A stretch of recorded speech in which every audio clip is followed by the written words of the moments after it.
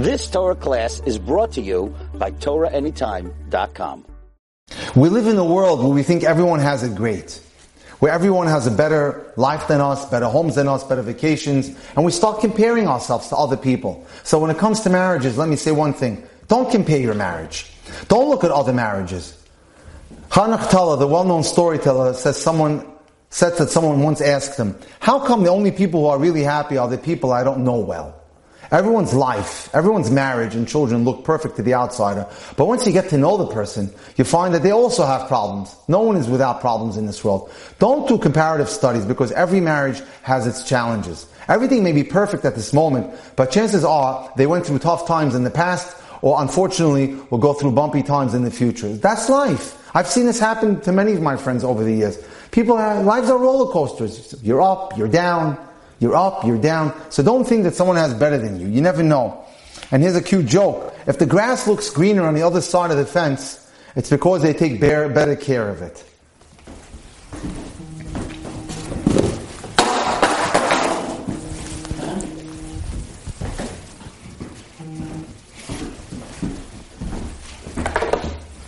So let's continue about how it's important not to compare our marriages.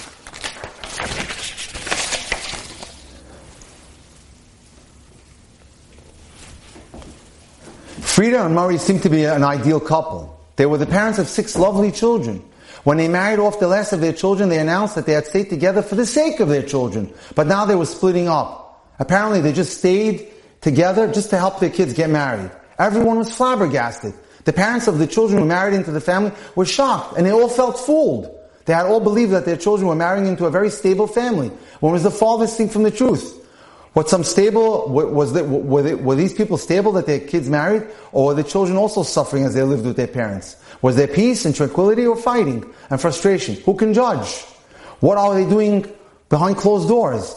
Meanwhile, despite 6 children in common, they decided to split up and went their separate ways. So you never know what's going on. It may seem like it's a perfect household and a perfect home, and there could be bad things going on behind closed doors. Jealousy is detrimental to one's state of well-being. People who are jealous are never happy. No matter how much you have, someone will always have more. And you'll enjoy what you have. Don't envy another person's position or appearance, education, job, reputation, talent, and family. Even if the other person had less, it wouldn't make you any happier. Don't look at other couples and say, he's earning a better living, she's keeping herself slimmer, their kids are better adjusted, and so forth. You don't know. You don't know what's going on behind closed doors. Everyone, hopefully, is as beautiful as it looks, but it may be that one day you'll learn that unfortunately his business is on the brink of collapse, God forbid, or his wife is anorexic, or their son has been diagnosed with leukemia, God forbid, and you've wasted your precious life being jealous of these people. Pirkei Avos, which is ethics of the fathers, relates that a happy person is one who's happy with his lot. Izu ashir, samech bechelko. Who is a wealthy person? He was happy with what God gave them. Happy, satisfied, appreciative individuals create a better marriage. The 6th bracha or blessing given to the couple at the wedding under the canopy is Sameach tesamach re'im ahuvim. We ask you, Hashem, to bring joy and gladness to this young couple in front of us. Like you brought happiness and celebration to the first couple in the history of the world, that being Adam and Chava. Gladden these beloved companions, Hashem, as you gladdened your creations in the Garden of Eden. Because Adam and Chava were the only human beings in the existence in the world, they never doubted that they were each other's beshert or soulmates. They were never envious of anyone else's marriage.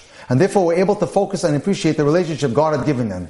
And so that bracha is put there by the rabbis as if to teach us when a man marries a woman in 2020, he has to act as if he's like Adam. Adam had only one woman to look at in the world. You, my dear Yosef, or my dear Tzadok, or my dear Yehuda, have to think that the wife that you're marrying is the only wife there is. And you, similarly, you Miriam, or Yocheved and Naomi, the husband you're marrying is the only husband that exists. You have to act as if you're Adam and Chava, that you're the only 2 occupants of this world and there's no one else to look at or be jealous of.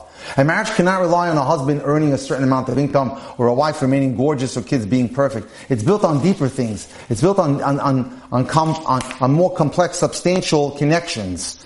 It can only rely on a couple who has the right attitude of being satisfied.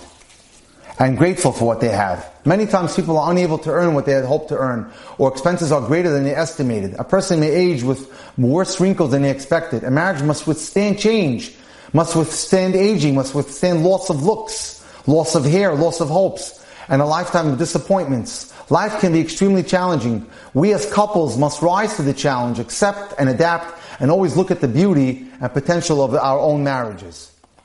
You've just experienced another Torah class brought to you by TorahAnytime.com.